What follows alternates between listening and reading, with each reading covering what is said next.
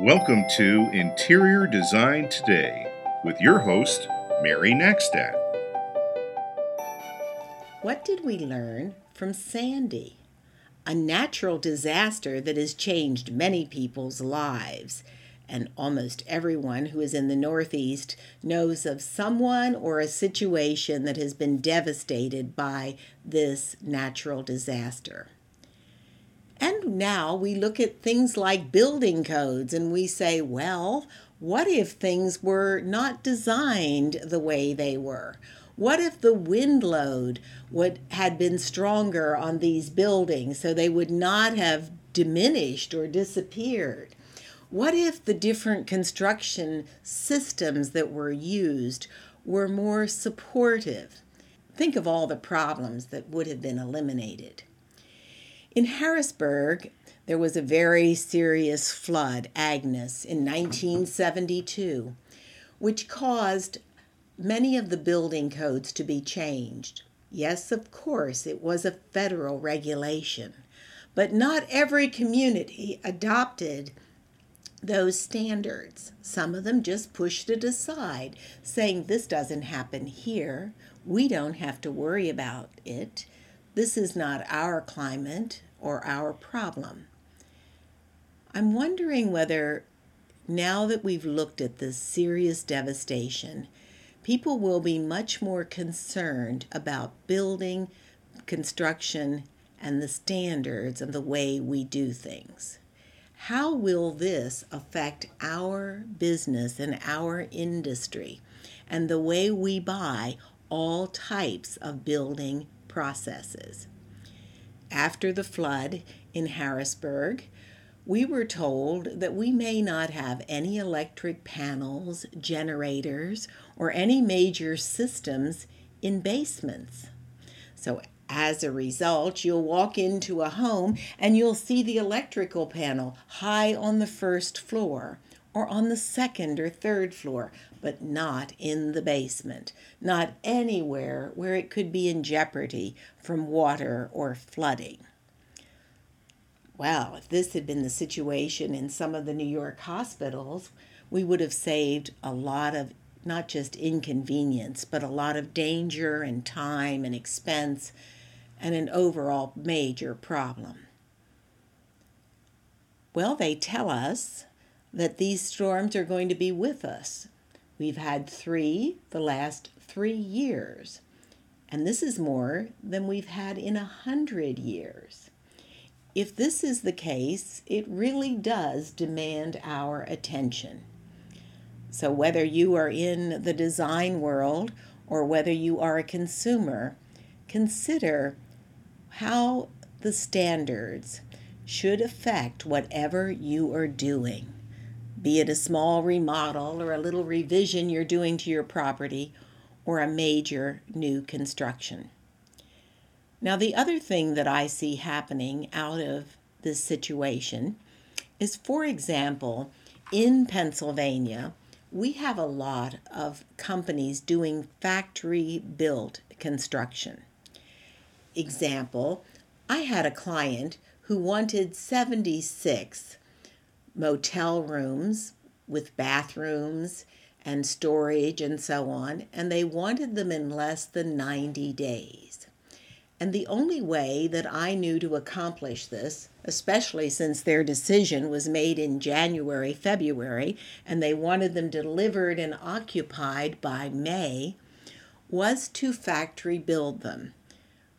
Of course, the first thing we had to check out was, could you deliver them?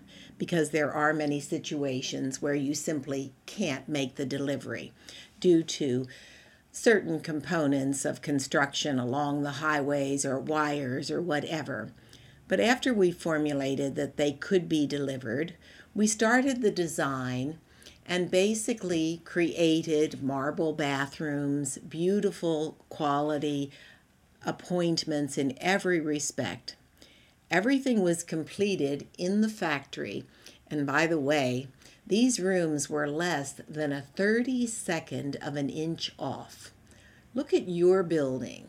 See how square it is, I doubt very much that you're living in any spaces which are this accurate in measurement. What they did is they built a model for us. And after we approved it and determined that every light switch and outlet and all the plumbing details and the fine things were just the way they wanted them, then they went on to build the additional 75. They were delivered on time, the foundations were prepared, and they lifted the roofs and put the shingles on site. A very sleek operation. And as we look at the capabilities of Pennsylvania's manufacturers today, it's very likely that they could deliver 10,000 or more to New York City within a period of 60 days. And there's another wonderful part. With all of these units, there is a state regulation that requires a warranty of 20 years for both electrical, plumbing, and all basic components, which means that if you have one of these facilities, you don't have to worry about repairs or maintenance for quite a long time. Think what this would save the city for their public housing situation.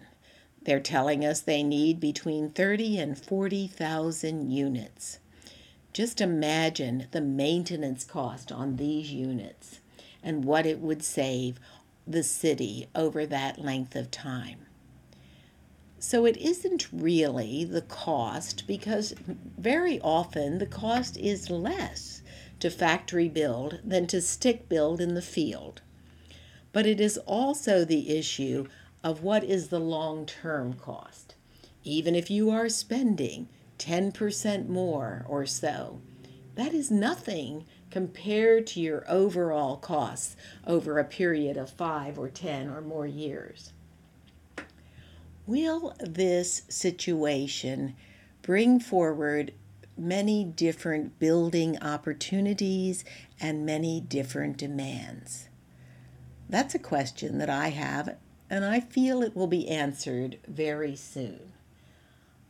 I feel that the average person will be looking at, why aren't we doing it?